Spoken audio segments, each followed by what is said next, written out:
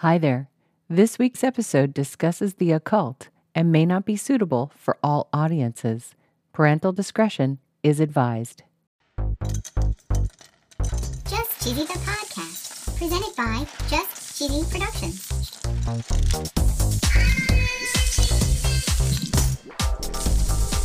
Hi there. I'm your host, Von Du. In this week's episode, we talk about cheese and witchcraft. We talk cheese rituals, groaning cheese, tyromancy, What is that? trick or treat, Okay. and we might even talk about Munster. Oh, And of course, we tell a very cheesy joke. yeah, we do. Stay tuned for our second Halloween edition of Just Cheesy, the podcast. Season 2, Episode 24.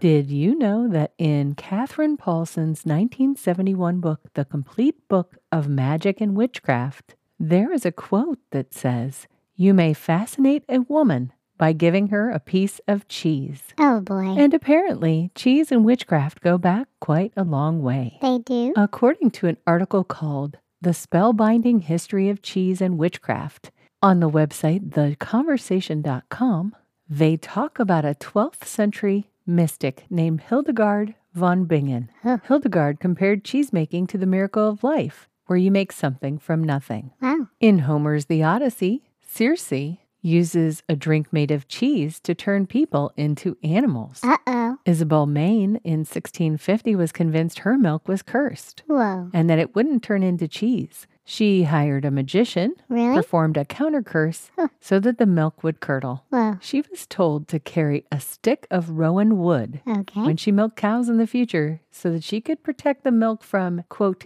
evil eyes. Ugh. On the website culturecheesemag.com, in an article called Witchy Ways, Cast Spells and Predict the Future with Cheese, they talk about some historical and current witchcraft and cheese. Whoa. They say that because cheese can be carved with symbols and eaten with intention, Oh. that it's been used to carry both pagan and Christian spells. Really? They summon good fortune, provide protection, Ooh. or heal illness. Okay. One myth from Iceland says a suitor would carve cheese with symbols before giving it to a young woman, hoping she'd fall in love. Aw. In Pebbleshire, Scotland, two rocks mark a spot called the Cheese Well. Okay. According to the superstition, people who pass by throw a nibble of cheese into the well as an offering to fairies. Wow. But what's interesting is, on this website, they talk about DIY cheese witchery. Whoa. Apparently, you can compel someone into action by carving a phrase of intention onto cheese and placing it at their doorstep. Okay. This next one makes me think of the toy, the Magic 8 Ball, Interesting. where in this one you carve one-word answers onto a fresh wheel of cheese, Okay. leave it in a space until mold begins to form, Ew. and the first word to fill with mold is the correct answer. Of course. If you want to know who will succeed in a task, Okay. give an animal an assortment of cheeses, each with the person's name carved in it, and the animal will eat the winner's name first. Sure.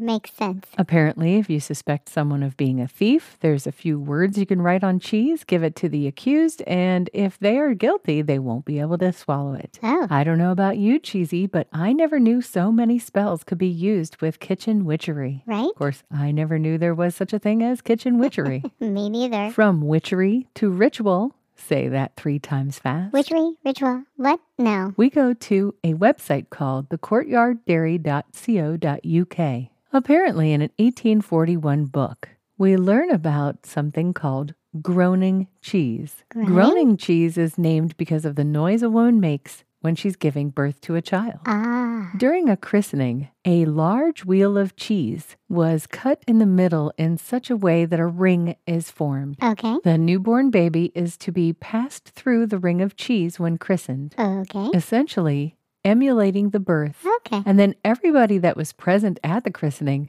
is given chunks of cheese. Nice. The article is about Andy and Kathy from the Courtyard Dairy. They reenacted the groaning cheese with their own baby. Really? Both Andy and Kathy have worked in the cheese industry for many years in the UK and in France. Okay. They said that seeing their newborn into the world through the middle of a cheese seemed particularly fitting for the son of dedicated cheesemongers. Of course. You can see a picture of the reenactment in the show notes for this week's episode. Nice. Courtyard Dairy, not a sponsor, Nope. but if they were, their ad would go right here.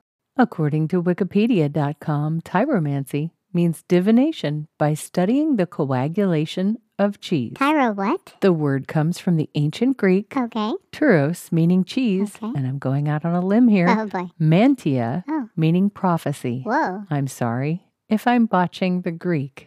Divining or divination is foreseeing or foretelling the future. Ooh. According to mentalfloss.com, the shapes of the holes in cheeses were thought to hold meaning. Really? A heart shape could indicate love, Aw. and some holes could be read as initials. Ooh. According to the website occult-world.com, they say that the number of holes, the pattern of mold, or other characteristics of the cheese could predict the future. Whoa. And according to Occultopedia, they say young maidens in countryside villages would figure out the name of their future husbands by writing all the names of the prospective suitors on separate pieces of cheese. Wow. The one that grew mold first Ew. was believed to be the ideal love mate. Wow. And just like the magic 8-ball from earlier, if you put questions on separate pieces of cheese and place them inside a cage with a hungry rodent, Okay. the piece that was eaten first would provide your answers. Of course. No good Halloween would be complete without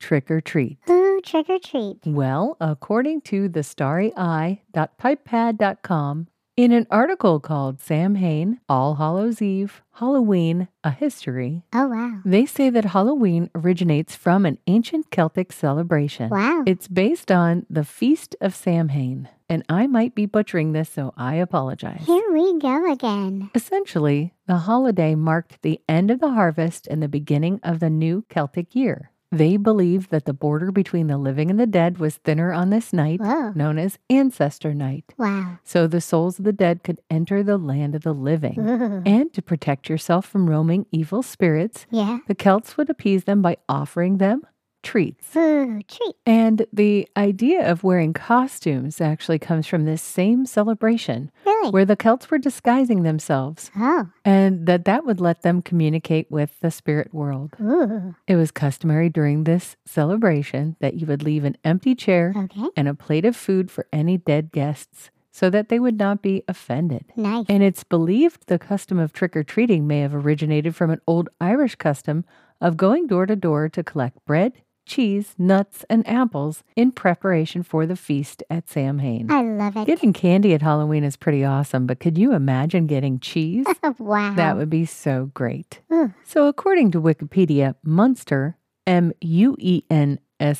Oh, cheese is made in the United States. it is? It's thought to be an imitation of a washed rind Munster cheese, Munster, Ah. introduced by German immigrants. Whoa. Now, Munster is up there in one of my favorites. Yeah, It's yum. pale in color, smooth in texture, Right. and it has an orange rind. Yep. This is a cow's milk cheese, and the orange rind, Yeah. I always thought it was from paprika, Yeah. but apparently it's from annatto. Oh. And as we've talked before, annatto is used as a coloring for some cheeses like cheddar and Colby, Ooh. but it's also a seasoning that tastes a little bit sweet and a little bit nutty. Ooh. And because it melts really well, it's common in dishes such as grilled cheese, Yeah. tuna melts, quesadillas, Yum. cheeseburgers, Oh. mac and cheese, Ooh. and sometimes even pizza. Holy cow. Are you ready for a joke, Cheesy? I'm ready. What is Frankenstein's favorite cheese? Duh, fondue. It's Munster. You guessed it, Munster. Yep. Get it? Oh, yeah. Munster. It's so cheesy. Oh, I knew this one was going to be a little bit cheesy.